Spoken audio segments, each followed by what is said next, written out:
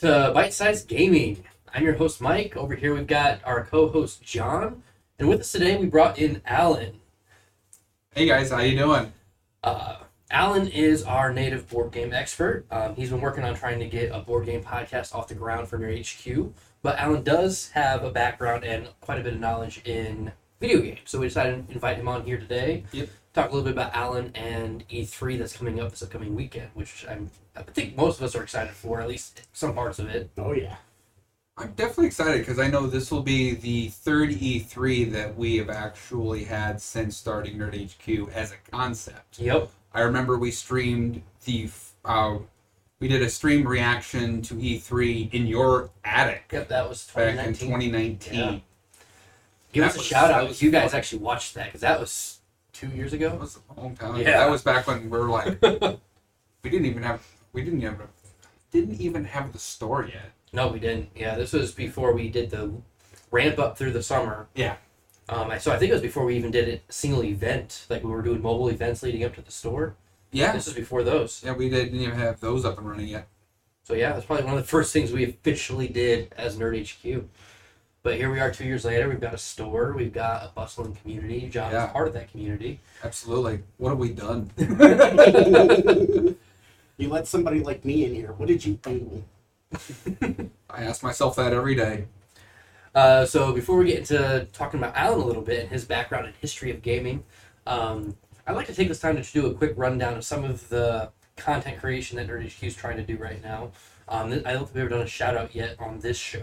We haven't. Because John is actually part of another show that we are doing called On Card. Yep, the Where- TCG one. Yep. You guys might recognize Steven from our episode last week. John and Steven helmed that one, where they talk about, all the major TCGs that we run here, and you want to pitch what you guys do in that show? So, for those of you who have watched On Card, you obviously know that our most knowledgeable thing we do is Magic. We are learning a lot of the TCGs. Of course, we already know like Pokemon and stuff like that, but like we don't play Yu-Gi-Oh and stuff. But we go through like a lot of like upcoming product. Yep. We have some people from different TCG communities that's going to come do like box openings with us, and Nice. And I know you guys record on Saturday. When do those usually go live on YouTube? they usually go live every other week Okay. So is they on a Monday or Tuesday they go live? on Mondays. Mondays? Okay. So that's On Card. Look for it on our cumulative Nerd HQ channel. It should have its own playlist, I believe. Yep. And it's also on podcast format? Yes. If I've listened to it on Spotify. Okay. Nice. And then Alan, like I said, he's been working on trying to get the board game sector off the ground. I know you've done a couple videos. Yep, I've done a couple of loaded one unboxing onto the YouTube channel, but I've discovered that instead of a pre-recorded video or podcast format, a live gameplay video tends to be more.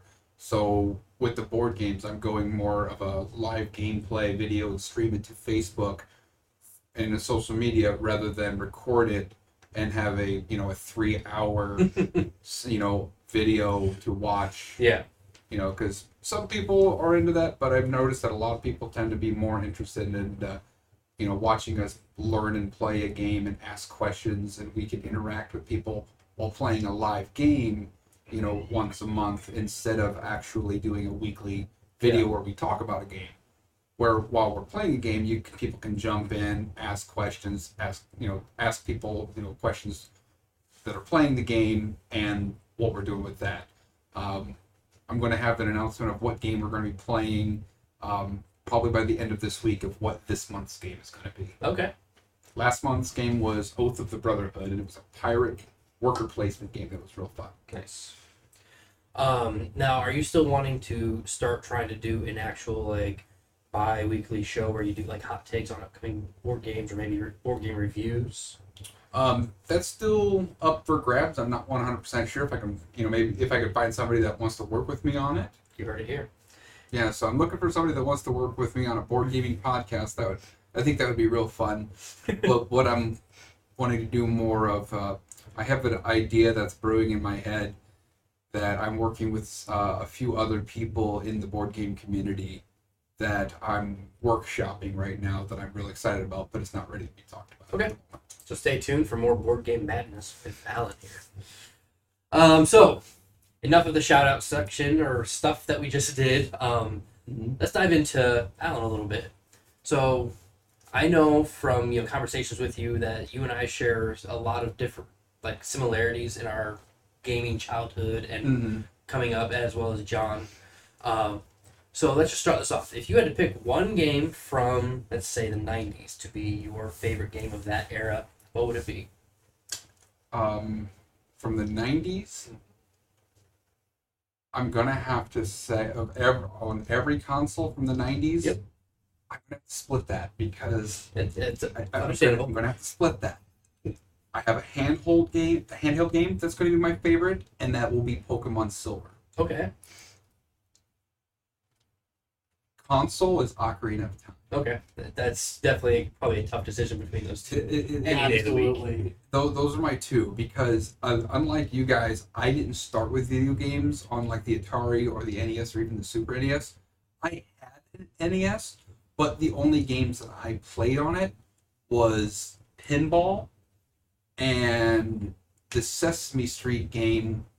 It was a Sesame Street game, and that was about it. That's all I had. Didn't have access to really any video games.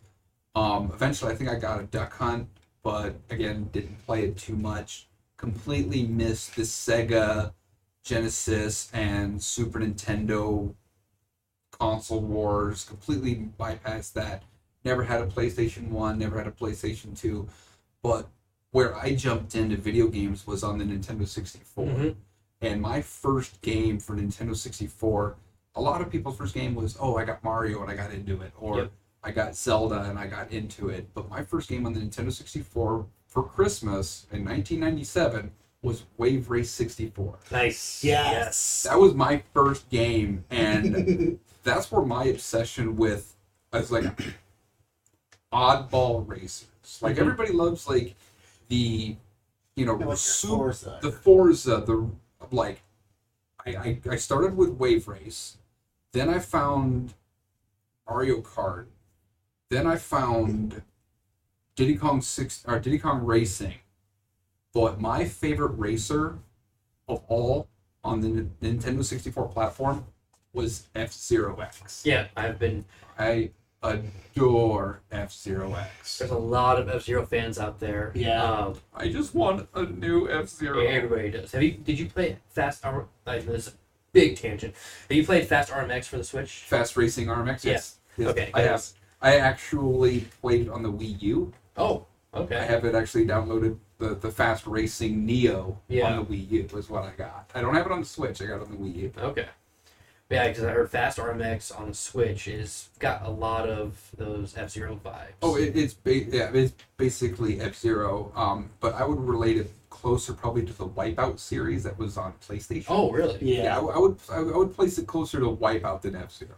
Okay. You mean Burnout? No, Wipeout. Wipeout. I thought Wipeout was based off of the television show. No. There's No. a different Wipeout? No. No, it's This is- I know there is the video game Wipeout that's based off of the show. Yeah. That's a thing, but no, it would be Wipeout in 2045. Oh, interesting. Yeah, because it's basically a futuristic spaceship racing game, Okay. and it basically is like, oh, it was Sony's answer to F-Zero, but then Sony and Nintendo stopped making it, so hence a indie developer came up with Fast Racing. Okay. Speaking of stop making, I think the last one that Nintendo made was on the GameCube, which we need to get in the shop because Yeah, that's regarded as the best F-Zero. The one on the GameCube, I think it's F-Zero GX. F-Zero GX. That's Yeah. correct. I've heard a lot of good things about it. Never played it, but I was never able to track it down. it's probably even harder to track down in these days. Yeah, that's why I still have my copy of F-Zero X, and it's playable still in the store. So Yeah. people be rocking it out every once in a while. Oh yeah. So your favorite game being Ocarina of Time. I'm sure you Mhm. appreciated last week when John is the one who placed Ocarina of Time on our top 25 list. Yeah, I was happy that it made. I think it just edged out, just bumped out by the top 10. Yeah. And I think it was number 11, if I Mm-hmm. remember right. I after watching last week's episode, I went through and I made my own. I started in the Bite Size Gaming Discord channel, Yeah, I saw that. and I didn't do a 25, but I did a top 15 games, and that started a chain reaction. Yeah. Oh, Did you yeah. see that? Yep, I It did. started. Yeah. It ended up there was like 5 or 6 other people that were putting their top 15 games, and the amount of overlap between my top 15 and other people's top 15, like it still had the Breath of the Wild, it still Yeah. had the Ocarina of Time, it still had the Pokemons, but everybody's top 15 was so wildly different. Like I had games on there that Mike didn't even. Yep. Yeah, it was like I go through it. I was like, I put TMNT Fall of the Foot Clan from the Game Boy on my list. I actually played that one. Did Yeah. you? Is that Yeah. the one that had the mini game with clanning? Yeah. Yeah. Yep, I Yeah, did that that was one. it was the Mm-hmm. Not a lot of people have heard of Fall of the Foot Clan because everybody knows Turtles in Time. Yep. But very few people actually know of Fall of the Foot Clan because it was only on the Game Boy. So There was a game that you mentioned last week. I can't remember what one it was, but you were surprised that I knew of it. Do you Oh, remember crap. what it was? It's right there. Crap. I'll pull up my notes. But speaking of TMNT, Yes. have either of you guys seen? Shredder's Revenge. Yeah. Yes. We're all like Matt and I are watching the. I'm super excited for that. I saw the trailer for that, and I immediately shared it to our social media because I also kind of do our you were Instagram the and first one yeah. who showed it to me. Yeah, I did. I shared that around. I'm like, oh, we need to get this. I'm gonna get this. This is amazing. So yeah, I'm super excited for Shredder, especially because they kept that That art style. arcade Yeah, they kept the beat 'em up arcade. style. I haven't seen a beat 'em up come out in forever. I think the last beat 'em up game that I saw that looked good was River City Girls by Way Forward. And that's Yeah. kind of borderline beat 'em up because it's still beat 'em up, but it's got a bit. It's got an RPG. It's got some deeper elements. It's got to some it. RPG elements, so it's not a pure beat 'em up, but it's a solid beat 'em up. And I know, I think within the last year or two, they released Streets of Rage 4, which Mhm. is that kind of Yeah. a direct sequel to Streets of Rage Yeah, and 3. they re-released like the Scott Pilgrim game, which has like beat 'em up feeling, Mm-hmm. but Speaking of spot, just a kind of segue there for a hot second. I was actually just made to sit down and watch Scott Pilgrim versus the World about 3 or 4 weeks ago. What is wrong with people? Oh my. that is a great movie. That movie was a thing, and I was not prepared for it. That was... Have you seen the Scott Pilgrim movie, Mike? I have not. Oh, No. it is, get some popcorn, and, yeah. I'll have to check that out. Just You just have to do it. get through the first 30 minutes, and then it is a roller coaster of emotions. I'll have to check that out. Get through the first 5 minutes, and it's a roller coaster of what were people thinking. I go through it, I was watching the movie, and it took me a while because I'm not a fan of time skips, Right. and those are immediate turnoffs for me when it's just like a time skip. But it was like every 15 seconds it was time skip, and I'm like, I'm ready to turn this off. And my girlfriend's like, just wait until you at least got to get to the vegan. And I'm like, What? what do you mean? She's like, just what? And I'm like, I have to see what's going on now. She got me with that. And after that, I'm like, oh, this is a thing. And I love it. Super vegan? Oh, yeah. Super vegan. Oh, that was great. It was, yeah. Take being a vegan gives you Super Saiyan powers. It basically turns you into a superhero. It was amazing. I mean, we all know Saiyans are from plant vegetable, Yeah, Planet Yep. Vegetable. so makes sense. But Saiyans are definitely not vegan. To answer your question, it was not a game that made it to the list. It was in response to you putting Final Fantasy VII on the list. It was the prequel Crisis Core. Oh, okay. Crisis Core. Yep. Yep. I never played Crisis Core because I never had a Vita. It was PSP. Was it on the- Yeah, it was PSP. original Okay. PSP. Okay. But that's the problem is the game never made its way to any mainstream console. It was just essentially it's stuck on the PSP forever. Yeah. And there's no way to play the game unless you have a PSP or you do some illegal activity. Oh, we That we wanna speak of. don't condone that. No. No. But yeah, so But it was because a really good game. oh yeah, Oh, I heard it. I I had a PSP for a very short time until my neighbor decided he liked it more. that's the thing. Like people rant and rave about how great Final Fantasy VII is. I think I like Crisis Core better. Oh, absolutely. Like you have to give it props because they took the story of Seven that was good in its own right. It was good enough to warrant a prequel. Mm-hmm. But I played Crisis Core before I played Seven, and Crisis Core I probably played through twice, and it finally okay, I'm gonna go play Seven now. I was on the other side of that. I played 7 before I played Crisis Core. Yeah. So for me, it was like, okay, 7 introduces me to all these characters. Mm-hmm. Crisis Core takes those characters and was like, this is how they got there. Yep. This is what happened. And to be completely honest, like as great as Seven's story was, I think the prequel is a much more intriguing story. Oh, absolutely. If you don't follow Cloud, you follow Zack. Right. Do you know much of the Zack Final Fantasy VII story? I'm more of a Tales fan. Okay. Yeah, I know. So I'm it was like I with Final Fantasy I could take or leave it. I know that's heresy to a lot of people, but Everybody has I'm a like, liking to say. I mean, how much you care about minor spoilers? I'm not going to give away the oh, ending. I haven't played it at this point. I'm probably not going to play it. Period. Essentially, the main protagonist, Cloud, you Mhm. find out halfway through the game that who he thinks he is actually the memories of some other dude named Zack. Yeah. You play as Zack. Yeah. In Crisis Core, and had that whole story of how it came to be that Cloud thought he was Zack. Yeah, because I never played Final Fantasy VII, but I did play through. I got through to the third disc of Final Fantasy VIII, Mm-hmm. and I did enjoy Final Fantasy VIII.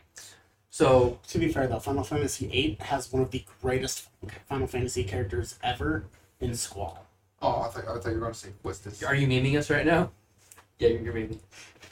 Actually, I did like Squall better than Zidane. Like, people love Zidane, but I just think he's bland Yeah. as a character. Well, he is the prettiest boy in the room. So here's a question for you. Can you name 8 Final Fantasy characters in one word? In one word. What? In What one name? In one I saw this the other day on I- Facebook. I'm talking about Final Fantasy. Just made me remember it. I'm Can not you trying to name- follow. Can you name 8 different Final Fantasy characters with just one name? Isn't it Zack or something like that? Sid. Sid, that's it. Oh. Yeah, that was in the Mead channel. Well, there's also Wedge channel. or Yeah. Biggs. Yeah. They make their way through the games as well. What about Chocobo? Is that a character? It's a I mean- name in the game. Moogle? Yeah. Moogle. Bog tends to sway. Yeah. But like you're saying about Final Fantasy VII Crisis Core, the thing for me about it was, okay, so do you remember the scene in Final Fantasy VII where like you hear Angeal talking Mm-hmm. and you hear him talking and there isn't a single point in the entire game that explains who he is. Crisis Core explains it. Like Angeal's actually a pretty big character. Yeah. For a lot of Crisis. It's very Angeal- impactful. Angeal was the original owner of the Buster Sword. Yeah. Like essentially, you start the game off. You don't have, but like Angeal's like kind of a mentor with Buster Sword. Yeah. That's how the game starts. Now I'm curious. Now, have either of you played the Final Fantasy remake for the PS4? Yes. I started it. I liked what I played of it. I just haven't had the time or a PS4 to continue it. Well, we have some. out I know. there. That's where I played Yeah, it. But I finished it. my favorite part so far, like I said, I haven't played a ton, probably just to the first boss. Mhm. But everybody who loves Final Fantasy knows like the traditional music and like Oh, the yeah. fanfare. The when you- fanfare, yeah. like Like the best part, like in Yeah. the first hour I played, you get done with the fight, and as you're running, you hear Barrett, No, What in the world? Wasn't it his cell phone or something like that? No, it was him No, it was singing him. in the Oh, it game. was? Yeah, it's him. I about lost it when that Yeah, happened. I remember that because, but I swear it was the cell phone that rang. There might be another one like that, but Yeah. the one I heard was him singing it as you're running away from where the best was. So speaking of the fanfare, have you seen the Advent Children movie? Yes. The Movie's great. yes, I love the Advent. the fanfare is the ringtone for the phones in the movie. Yep. That might be what I'm thinking of because I remember going through and I saw that and I just as long as we all acknowledge that the Final Fantasy Unlimited anime was garbage. Never saw that one. I did watch the movie that came out with The Final Spirits Fantasy 15. Oh, Kingsglaive. Yes, I actually liked it. Kingsglaive was pretty good. Yeah, like it's no Advent Children, but I thought it was an admirable movie. Did you ever watch the Spirits Within movie? No, Don't. no. Don't. I mean, like when you got Sean Bean as an actor and Don Monahan, Right. like, come on. I don't know who those are. Oh my gosh, you're killing me, Smalls. Sean Bean, Boromir from Lord of the Rings. Nope. Oh my gosh. I Actually, go Don out- Monahan's from Lord of the Rings too. So I go out of my way to not know who actors are because if I see the same actor, I call it the Will Smith syndrome. If you watch a movie with Will Smith in it, what's the name of Will Smith's character in that movie? It's just Will Smith.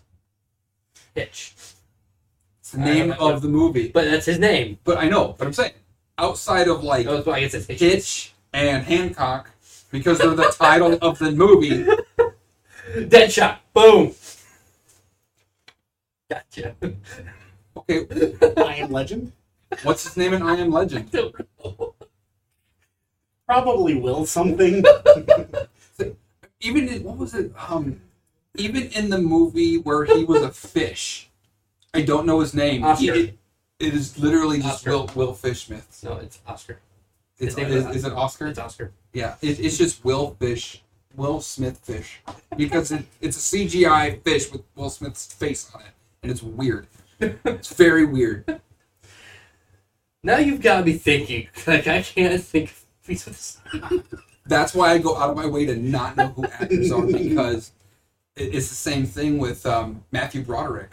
I don't know any, like, To be fair, the only Matthew Broderick movies I know are Ferris Bueller and Inspector Gadget. Music Man. Godzilla. Godzilla and Godzilla. Inspector Gadget. Those are like the only three Matthew Broderick movies I know. Yeah, but man, Cable Guy with Oh yeah. Jim Carrey.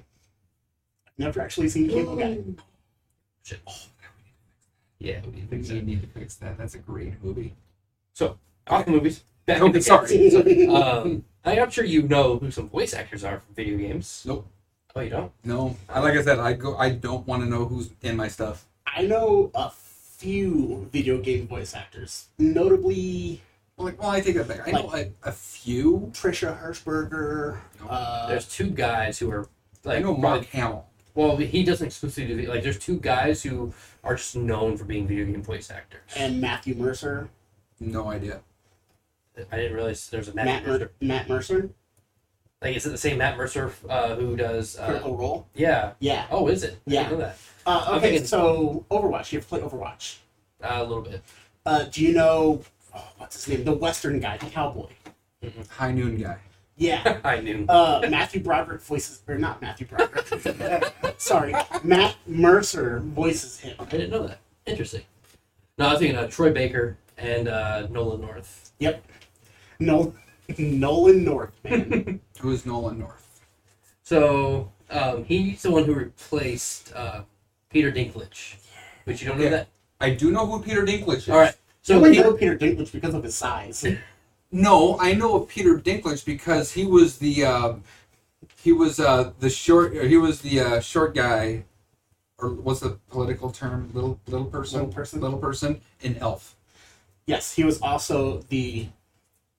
I know him from Elf. the original voice of Ghost in Destiny 1. I've never played that. Okay, but he was like when you play the game, it's his voice in your ear the entire game. Oh. And then the first DLC dropped, and they couldn't get it back. Right. So what they did was they hired Nolan North to replace all of his lines. So essentially, as soon as you downloaded the DLC, Peter Dinklage was gone. Yeah, He never existed. all his lines were gone. They re-recorded them and re-put them in the game with Nolan North's voice. And a lot of people were upset. I still want to get a tattoo that says Dinklebot lives. The ghost was like a little robot that followed you around. He was essentially I futuristic Navi. I understand what you said that, but you said Dinklebot, and the first thing that came to my head, Dinkelberg. First thing that came to mind. Oh This would be where my trophy would be. If I had one! Alan, man of many references. I'm sure we'll get a Tommy Boy reference somewhere in here tonight. I don't have a code. There we go. You want me to fulfill it? That's a real. All right, before All right, completely run out of time. I promised you guys we talk a little bit about E3 before E3 came here. I'm not sure if we'll be able to do a live reaction just because of how the schedule pans out. They went through. This is the first time they've got all the stuff going on in the morning. Yeah. Yeah. Nintendo's on Monday is like. Oh, did they do it Monday? Nintendo's always been on Tuesday. Oh, was it? Oh, yeah, it was Tuesday, but it was like 9 a.m. So yeah, I sincerely doubt we'll be able It was to do any live reactions. I'm sad that we're gonna do. Yeah. But the nice thing is, essentially, all of the main parts of E3 wrap up by Tuesday night. Yeah. Yeah. So next Tuesday night we'll be able to do an in-depth, reaction to E3 as a Yeah. whole. I'm going through. On Saturday, they've got Ubisoft, which it's Ubisoft. They'll probably talk about Let's Dance or Just Dance and Assassin's Creed. Whatever the new Assassin's Creed is. Yeah, you're kind of speeding through it. I'm literally at I know. I'm literally at the first event on Saturday morning. So speaking of that first event, Ubisoft. Yes. They are officially going to be Saturday, June 12th. It's a Saturday. Yep. 3 p.m. Eastern, 12 p.m. Pacific. For us, it's going to be, oh gosh, like 2 p.m. Yes. 2 p.m. 2 for us. p.m. We Time actually zones always get me. No. all times are Pacific, so 12. Yep, 2 p.m. So is there anything that you guys are looking forward or looking to see from Ubisoft? There hasn't been an Ubisoft game I've cared about. Since Rabbids? I I like Mario plus Rabbids. Mario plus Yeah. Rabbids was fantastic, but I just meh. I'm lukewarm on the company as a whole. So I was telling John before we started tonight that I feel like Ubisoft's gotten more boring as the years went on over Yeah. the last 5 years. Like, Mario plus Rabbids kind of came out of left field when they revealed that one, Yeah, and nobody saw it coming, and it turned out to be a great game. That's probably the most interesting thing they've done. Aside from that, it's kind of regurgitating older IPs that we've seen 100 times. Like this year, we'll likely see Another Assassin's another Assassin's Creed. yeah. It'll be Assassin's Creed. It'll be Just Dance because Just Dance will sell. Yep. It's a party game, of course. They've got Watch Dogs Legion, which I'm pretty sure is already released. Yeah, I think so. Yeah. Yeah, The Crew 2 has already released, For Honor. Like, unless they start breaking the mold and trying some interesting things. You know what? I'm going to go out on a limb here. I'm going to say we're going to see some sort of new IP from Ubisoft. That'd be nice. that'd be cool. I would be. That would be nice. I'd like to see that. But yeah, if they come out and just do the basic, here's a new Assassin's Creed game, and here's the next Let's Dance, like he was saying, it's just going to be about par for the course of what we have come to expect from Ubisoft lately. Right. So hopefully they surprise us and do something a little extra. Okay. If you guys see me mess with my eye, I still have allergies, so I'm not trying to be weird about it. He's going to have allergies for a while. Yeah. Yeah, it's Let me know if you need us to guide you out of here. Now, what is the likelihood of us seeing Mario plus Rabbids 2? highly unlikely. I think so too. As much as unlikely, but it would be welcomed. it'll be yeah. welcomed, but highly unlikely because I just don't think it hit sales is what they were expecting. That game, okay, so I'll say this. they put together a Mario RPG, and yes, I use that word loosely because this is a tactics RPG, but it's still got role-playing elements. They pulled off a better Mario RPG than Nintendo has been able to do in the last decade. I would agree with you on that, but I will, go off of one other thing that'll throw that against it. How many people outright will not try the game because the rabbits are attached to it? So I've heard that, but the thing I have to tell you, just give it a shot because the rabbits are actually one of the better parts of this game. Oh, I agree. Rabbid Peach is my favorite character. Yes, I adored. I never cared about rabbits before. I never wanted to play a rabbits game, but I did play Mario plus Rabbids because it looked interesting, and I ended up falling in love with the game and I couldn't put it down. Yeah, same. But I also understand that there's a lot of people that they see rabbits, they're just like, I'm not even going to give it the time of day, and there's nothing you can do. But then again, there's going to be those people out there regardless. So what are they going to do? Play Paper Mario instead? No, they'll go play Destiny or something. I'm saying people who But- want like a Mario RPG experience, there hasn't been a great Mario RPG since Thousand Year Door, in my opinion. Yeah. I guess Mario plus Luigi, I can't remember if that was before or after that. Mario plus Luigi is good too. The Mario plus Luigi, I remember that there was a, specifically talking about the Paper Mario, there was a interview by the developers of the Mario plus Luigi, that Nintendo sees the Mario plus Luigi franchise as their RPG game, and the Paper Mario is their experimental goofy where they don't want it to go back to its roots of being an RPG.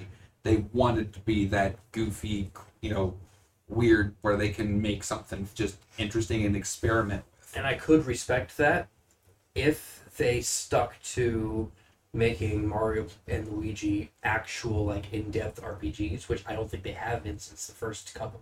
Yeah. Because, the first one was an open world with deep RPG elements where you're upgrading abilities, whatnot, and it started to devolve into very linear games where you still leveled up and you advance your character, but not in a true RPG way. It was very linear in what you were doing in that game.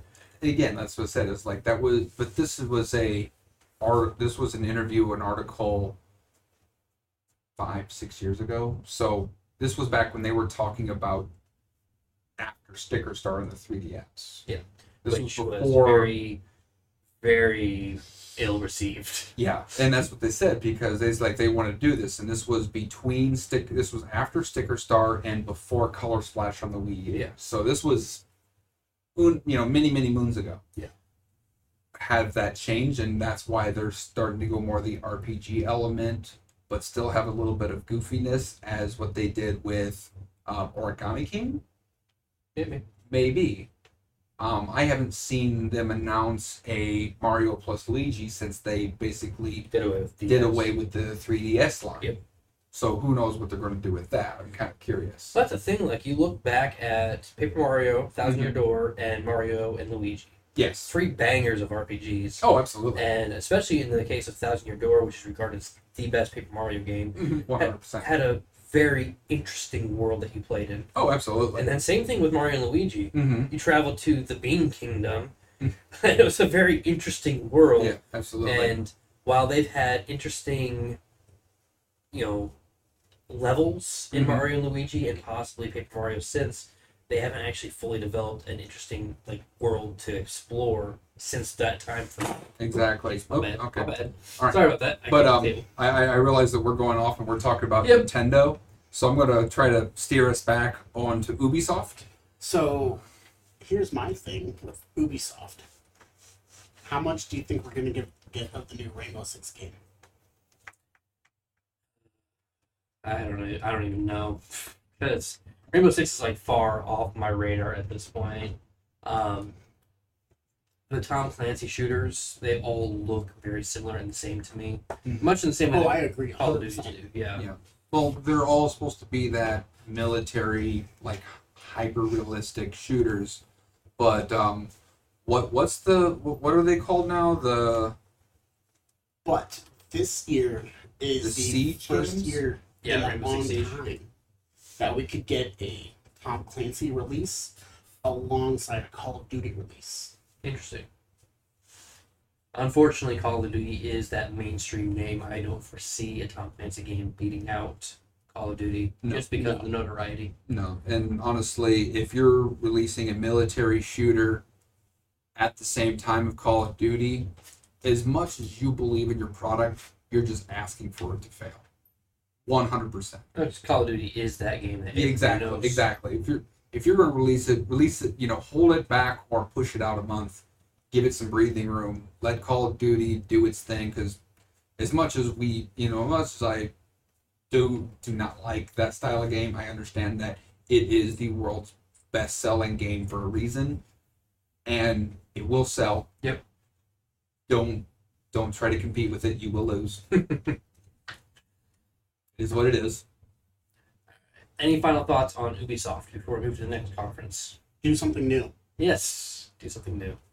Yeah, do something new. If you recall, like before we get into Xbox, John and I were talking about indie games back in our first episode. How like indie game is like a breath of fresh air when they are perpetually putting interesting things and interesting ideas into the gaming universe, where big AAA companies are starting to get into this, same old routine and regurgitating similar stuff. And ironically, Nintendo kind of feels like an indie studio, even though they are AAA. You're not wrong. That's the same. Like essentially, Nintendo will take what's expected of them and go the opposite direction just because they want to be unpredictable. It seems like at this point, it's like, okay, Nintendo, what weirdness are you going to relieve? Here's another Mario game. Not exactly what I wanted. Not exactly what I wanted, but I'll play it anyway. Is Nintendo okay? If you're saying that Nintendo, again, we're going back to Nintendo. If you say you expect Nintendo to do the unexpected, do you expect them to release a Mario game or not release a Mario game? It's a catch-22. Or they'll release Mario + Rabbids. That's the unexpected that you expect. Yeah. And they'll do it at Activision's release. Yep. All right. So later in the day, we've got Gearbox, I don't even know what that is. They developed Borderlands.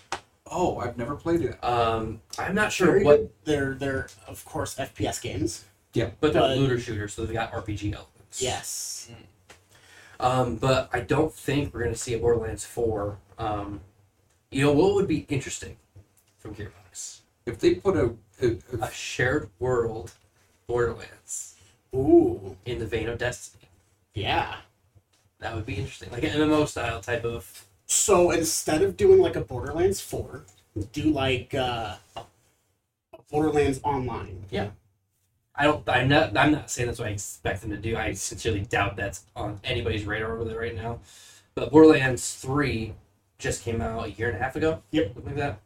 And they take a while for them to develop. I think there was at least 3 or 4 years between Borderlands 1 and 2. Is there any Borderlands games on the Switch? Yes, all of them. All of them are on the Switch? All of them. Oh, well then Is 3 on the Switch? Yes. I know the Handsome Collection is. I didn't know 3 was. Borderlands 1, the Handsome Collection. I want to say number 3 is on the Switch as well. That'd be really cool if it is. I did not know that. All right. But yeah, I think it's going to be a small conference from them. That's going to be 5 p.m. Saturday Eastern time, so 4 p.m. our time. So I'm interested to see what they show off because, like I said, they're a very kind of a one-trick pony. I don't want that sounds bad. They're not like. Aren't they the ones who also did Gears of War? I don't think so. No. Because Microsoft owns that studio that. Yeah. But I'm saying they're not the caliber of company that's going to put out 12 games a year. Right. They put out one big game every couple of years, and maybe there's some smaller stuff to fill in the gaps. So they're not necessarily a AAA title company, even though they do pump out some AAA games right. Every now and then. But anyway, I honestly have no idea what they're going to showcase this year, so I am interested to see what they're going to come up with. Yeah, because we haven't even heard any news from Gearbox in a while. They kept their lid on tight. Moving on to Sunday, June 13th. The first conference that day is going to be Xbox and Bethesda Showcase. So the big news about 6 months ago was Microsoft buying Bethesda. Yeah. And here we are at E3. They're doing their E3 conference together, which is awesome. And everybody mocked me 6 months ago when I said when Xbox bought Bethesda that we're going to start seeing Microsoft exclusive, or at least timed exclusive Bethesda games. We're like, no, they won't do that. That's I don't understand why people wouldn't think. Oh, of that. that's a given. Microsoft lost money last generation because of lack of first-party content. Yeah. So why wouldn't they put one of the biggest first-party content creators exclusive to their platform? Like, at least for like the first think of it this way. year.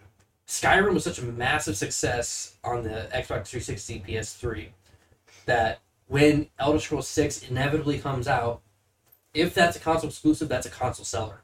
Oh yeah, Hands down. absolutely. Oh, I know people right now that are like, oh, if Elder Scrolls 6 comes out and it's only on the Xbox, I'm buying an Xbox just for that game. Yep. And then so people will try to counter what I was saying about Bethesda, saying, well, Microsoft bought Minecraft and they kept it multi-platform. The difference being, nobody's going to buy a console exclusively to play Minecraft. Yeah. It's already been an established brand, and it's not like Minecraft is a generational game where there's there's 5 Elder Scrolls. Minecraft, from my understanding, you buy different versions on different platforms. Like there's the mobile version, the PC version, the Switch version, the Xbox version, the console, and all that kind of stuff. There's not Minecraft 2. There's not Minecraft 3. It's just constant updates across all platforms. Yeah. And they all cross-play in varying degrees to each other, correct? Yes. Okay. That's going to be impossible to lock down to one platform. Yeah. That's just physically, you would break the internet if you tried to do that. You break it, and like, even if they wanted to try, again, I don't think Microsoft or Minecraft is that game that they're going to pull people from other consoles just because they have Minecraft. Yeah. No. But you've got a lot of die-hard Elder Scrolls fans or even Fallout fans who, they might have a PS5, but then 2 years down the road, Elder Scrolls 6 comes out, and it's only on Microsoft. Yeah. You better believe that those die-hard fans are going to go out and find Xbox Series X to play one of their favorite games on. Now here, let me play devil's advocate on that one here. I know this is a similar comparison, but on a much smaller scale. How many people do you know that played Rise of the Tomb Raider because it launched on the Xbox One exclusively for 1 year? By the time it dropped from the PS5, nobody cared. Yeah. It was a dead game on arrival on the PS5 or the PS4. Yeah. Completely dead, irrelevant, doesn't matter. What do you think any sort of that would matter with a game like Skyrim? Do you think people would be like, well, it's not an online player, I don't need to worry about it? I'll just wait 1 year to play a game? If it's timed. I'm not even sure it would be timed. It would have to be timed. I don't... Because you gotta think of it this way. In the big picture, yes, they could sell more copies of Elder Scrolls if it was multi-platform. Correct. But if locking it to their console sells more consoles, not only do they sell more consoles and make some more money, but the more people who have their consoles end up buying other games for that console as well. Fair. Probably buying Xbox Gold and maybe Game Pass, depending on how they feel the value. Which, speaking of, Game Pass will have any new Bethesda game day one, because that's their whole selling point is first-party games, first-party lineups, day and date when it releases, it's on Game Pass. Mm-hmm. That's one of the huge selling factors of Game Pass. Oh yeah, we run Game Pass here in the store. Yeah. So I could see it going timed.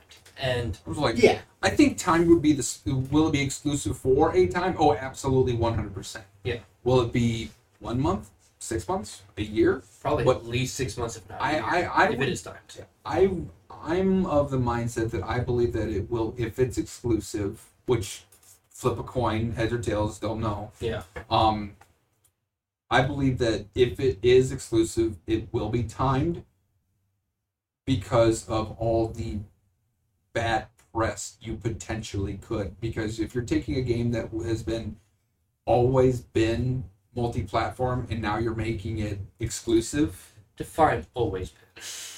as far as I know, it's always been like starting back with Morrowind on the Xbox. It was also on the PlayStation 2, wasn't it? I don't think so. No, it was on the PC. Okay, but it's PC, but that's still a Microsoft platform. Yeah. I say Morrowind was exclusive to PC. Okay. And Oblivion, I believe, No, came. I remember it specifically because I used to watch the old school Toonami, and they would always review Morrowind, and it was on the Xbox. If it wasn't because it was only on Xbox. Okay, then it started there. Same thing with KOTOR. KOTOR was Xbox exclusive as well. Yeah. Okay, I didn't know that. Yep. Again, like I said, I never had an Xbox, so I'm getting all this information third party. Anyway, we got off topic. Okay. Xbox Bethesda. What are some of the things we can expect to see from them? Good. Well, seeing how it's Bethesda, maybe a glitched house.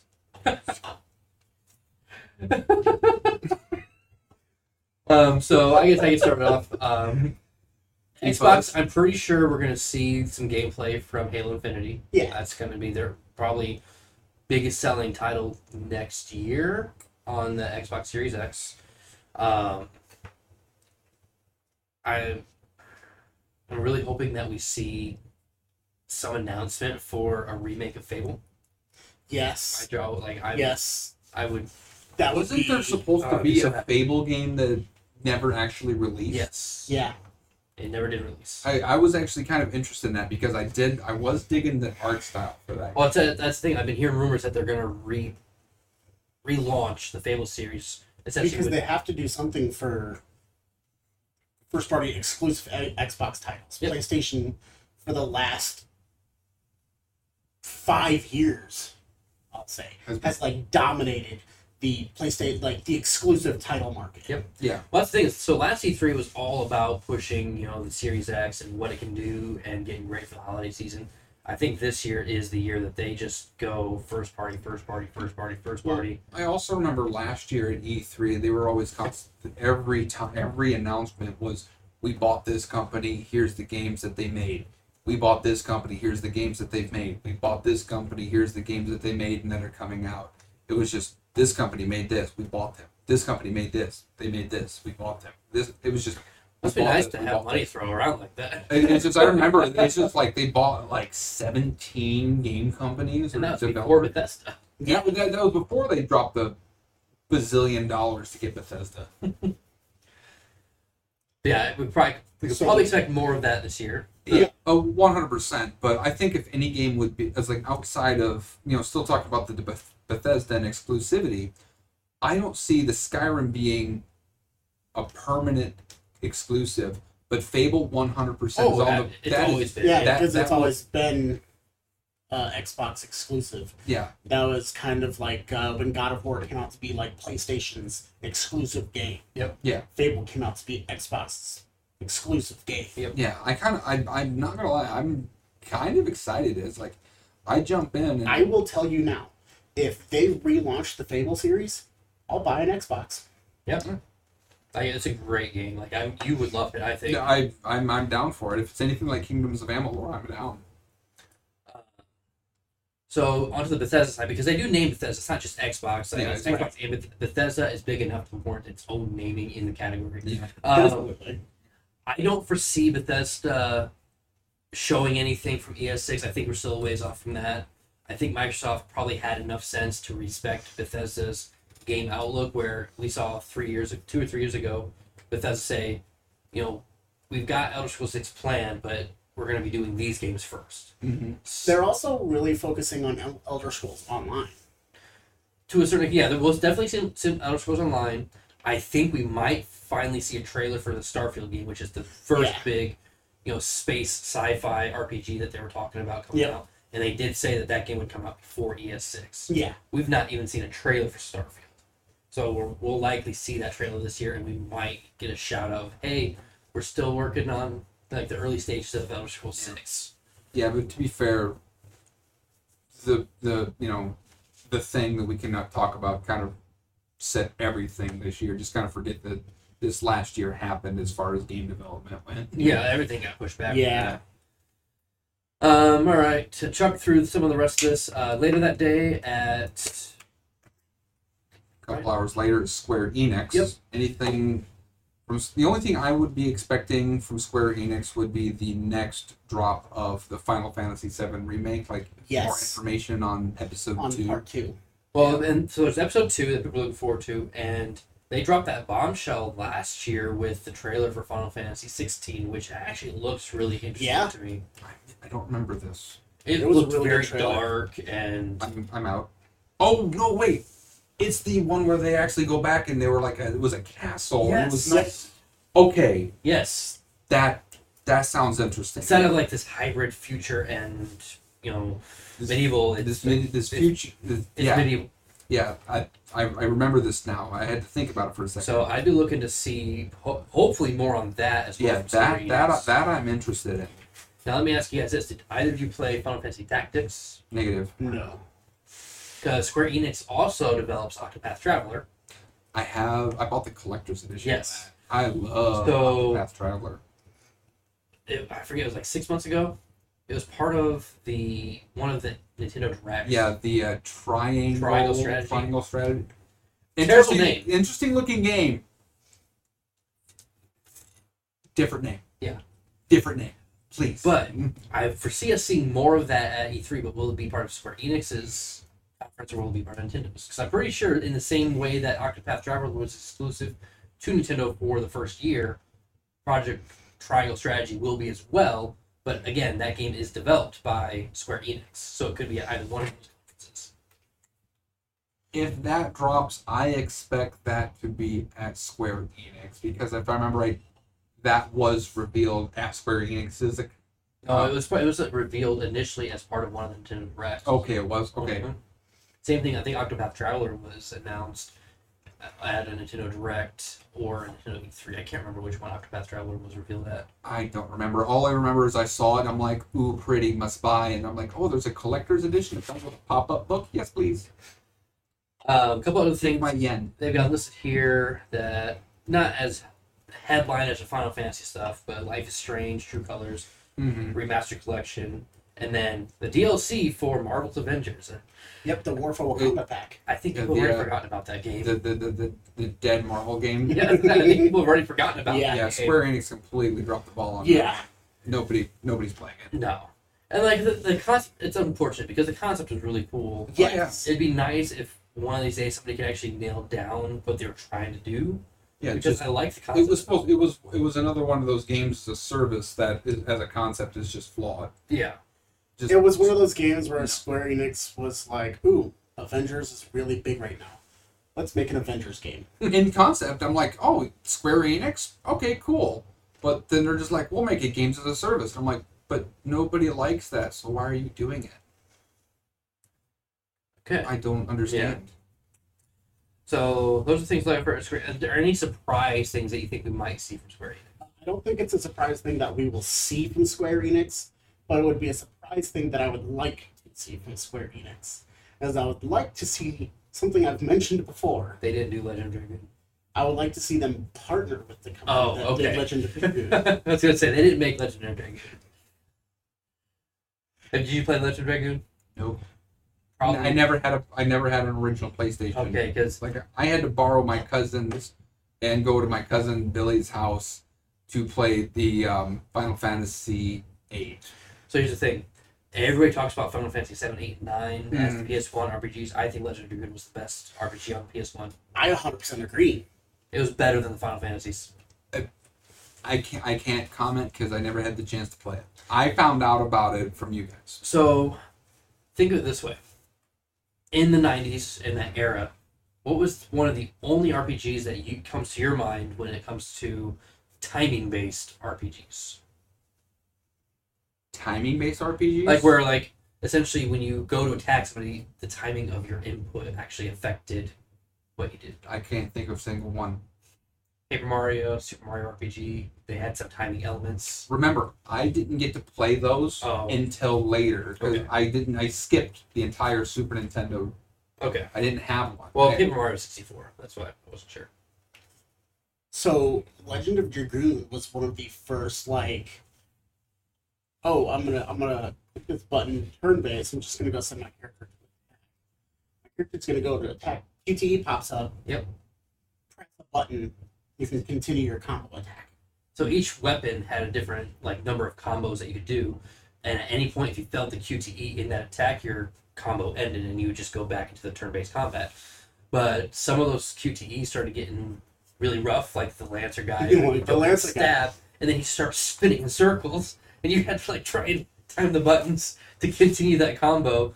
And then they started introducing counter mechanics where the enemy could try to counter. So typically it was X, X, X, and then they tried to counter it. All of a sudden, square would pop oh crap, square. And if you missed that timing, they would actually do a counterattack on you in the middle of your combo. Interesting. And it was a really cool story, really cool gameplay, just a really cool game all around, and people have been wanting a remake of that for a while. And that's what he's talking about. Yeah. Like I said, it's I found out about it through you guys, and I know you guys talked a lot about it last week. Mm-hmm. Last week's episode.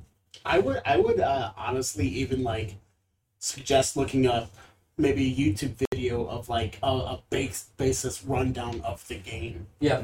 Because the story for it is amazing. Yep. All right, we're running short on time. Let's hammer through the rest of this. The Saturday night, Warner Bros. Games, which I didn't realize they made games. So apparently, the only game I'm going to mention for Warner Brothers is the Back 4 Blood. Don't know anything about that. Is that the spiritual successor to Left 4 Dead? Yeah. Okay, that's fine.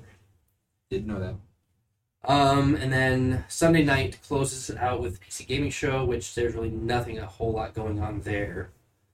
Yeah, fast forward to Monday, we have Capcom first thing, not first thing, it's I get later in the day money, but the first conference that comes up. Verizon's on here. Why is Verizon on here? Who knows? Verizon Gaming Company. I'm mainly sticking with probably the bigger ones. That's probably mobile. Yeah. That's probably mobile. So, Capcom, we're going to get more Resident Evil stuff. Well, so we all expect Resident Evil from them. Resident Evil 4 for Oculus kind of sounds interesting. Yeah. The Great Apes Attorney Collection. I've always wanted to try those games out because I never got a chance to play them on the DS line. Yeah. And then we'll see more from the Monster Hunter Stories Wings of Rain that's supposed to be coming out on the Switch as well. Take-Two. I'm not sure what to expect from Take-Two, so I'll just I don't know fast. anything. I'm not familiar with Take-Two. They're a subdivision of Rockstar. Yeah. And Rockstar makes the Grand Theft Auto games, right? Yes. Okay, yeah. So But Take-Two's not going to do anything in the Grand Theft Auto department, so I'm not sure what to expect from Take-Two. Me neither. Tuesday, the final day, and the day that I personally look forward to the most when it comes to E3 is the Nintendo Direct day. Yeah, that's Nintendo Direct. Honestly, if basically people are going to be looking for one of two things, you could listen. I know it's supposed to be about a 45-minute, Yep. video. Yep. I think this is going to live or die on one of three announcements. Switch Pro. Switch Pro, Metroid 4, or Metroid Prime 4, and Breath of the Wild 2. Yep. They want one of those three announcements. I don't know which one it's going to be. So I don't think we're going to see a Switch Pro at E3 because they've already said that the E3 conference or the E3 video is going to be all software. Yeah. No hardware. So I think. See, I've been trying to stay spoiler free, so I did not know that. Well, it's just they're not talking about any content. They just said it's all software. So I don't think we'll see Switch Pro unless it's a surprise thing that they're just kind of throwing a curveball at us. I would love to see Metroid Prime 4, but I guess the linchpin of that is how fast that new company, not new, It's retro. I know Retro worked on Last of Us, but they had to start from the ground up. Yeah. So how fast they were able to actually start from ground level to get something workable in the last 2 years, who knows? Don't know. I think we will see more on Breath of the Wild 2 this year. Yes. I think we will. Yeah. They announced that last year, last E3. Or was it 2 E3s It was 2 E3s Yeah, so they announced ago, it 2 years ago. And the Hyrule Warriors was the tide us over a little bit. and that one was fun, but the Zelda tuber community picked apart that 1 minute 30-second video Yep. so many times over the last 2 years. It's not even funny. They've pumped out hundreds and hundreds of hours of video on that 1 minute and 30-second clip. So, And I'm looking forward to seeing what they can pull out of the next clip. so my quick pitch for Breath of the Wild 2. I think on some level you have to keep the old world that you had from the first one. Mm-hmm. a mechanic that was very popular in a lot of the top-down Zelda, but never really fully made its way into 3D Zeldas, which was essentially the warped overworld. You saw it in Link to the Past, Link Between Worlds. You saw it a little bit in Oracle of Seasons, Oracle of Ages, where you time travel or you Yeah. season. So I definitely got some Twilight Princess vibes from the trailer. Oh, absolutely. So what about a Breath of the Wild world where you have certain points that actually take you to the Dark World version of that Hyrule? Here's what I've gone through and seen that some of the the Zelda tubers that I've been watching that say that they don't want to see a shadow, like an alternate world of it, because that's been done to pieces. But And not the- in 3D. Agreed, not in 3D, but I would rather, what their concept is, are you familiar with the Zonai clan? It was in Breath of the Wild, it was a brand new character. If you go through, and there's been multiple theories on this, that the Zonai are tied to the luminous crystals that are in the Zora domain that you can mine throughout the entire, land. Yeah. If you go down and if you watch the trailer, the color of the luminous stones is the same color of the hand tied to that is holding Ganondorf's heart. Interesting. It's the exact same color.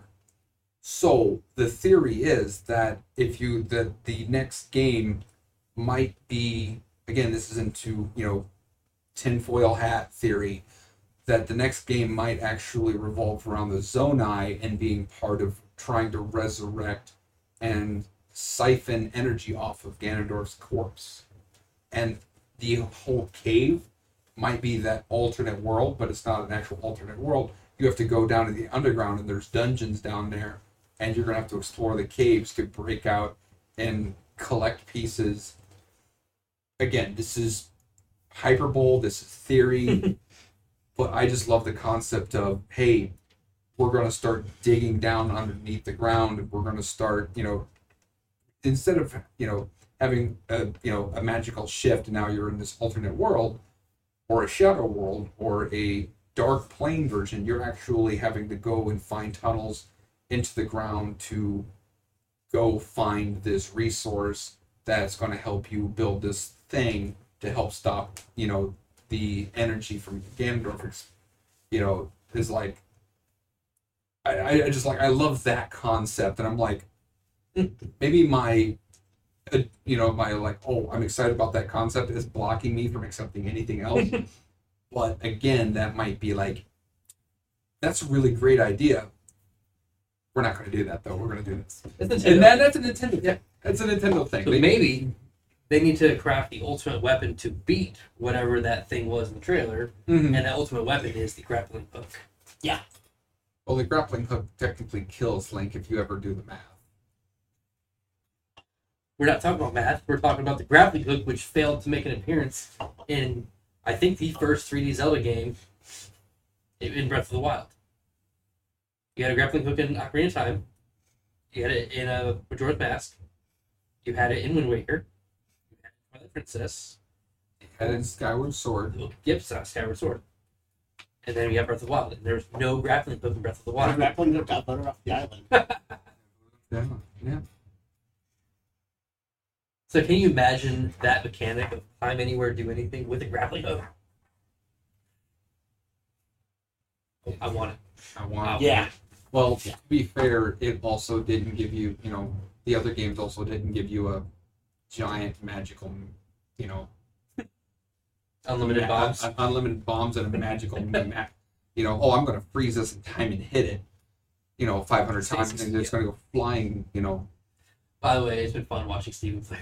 I need to actually sit down and watch that. This sounds hysterical. Well, because so there was a shrine where he was struggling with, and then so he just started playing with physics, which is what that's the whole draw of that game is. Yeah. You can play with physics, and sometimes it'll work for you, and it worked for him where he managed to essentially he stasis the ball that he needed. It's supposed to be the puzzle where you get it and you drop it up and then you drop the thing over to get it into the chute. He couldn't figure that part out, so he just stasis it and kept bombing it at different angles to try and get it to go over the gate, and he eventually got it to work. Mm-hmm. I like the ones where it's the topsy turvy table with the maze. Turn upside down. You just flip it upside down and you just kind of flip it and fling it. Yep. I'm just like, I saw that puzzle and I'm like, oh no, I'm not doing this. All right, we are a little short on time. Actually, we're out of time. We're out of time. After Nintendo on Tuesday, there's the Bandai Namco, which I'm not sure what we'll see from them. I'll probably do the Cliff Notes version of that before next week's show. Yeah, Bandai Namco, they're the ones that I'm actually probably outside of Nintendo that I actually am the most interested in, because Bandai Namco, that's where the Tales games tend to kind of come from. Yeah. Bandai Namco also does what's it called? The Atelier series, I believe. Okay. Yeah, I think it's the Atelier series, but that's another JRPG that a lot of people don't really know because it's a more puzzly focused JRPG instead of just a turn-based one. Interesting. But, final question for John before we close this thing out. Okay. When is the Sony's conference? I didn't see it on the schedule. Sony doesn't have one. Sony's not playing ball. So Sony got voted off. Or no, they voted themselves off the Sony island. voted himself off the island. Sony said, thank you for playing, but you're fired. All right, that is our show for today. Look for a much more in-depth talk of E3 next week. I have no idea if we're going to have a guest next week or not, but Well, I got to come back for next week. Okay. I if I'm here to talk about this, I got to be back next week to talk about it because I'm going to have things to say one way or the other. See if we make that happen. But until next week, I'm Mike, and over here's John. You want to roll the credits for us? Yes, but before I do that, one thing, Okay. one quick E3 thing. Team Cherry, come on. Yes. Other than that, like, comment, subscribe. Leave your notes below. See you guys next week. Bye.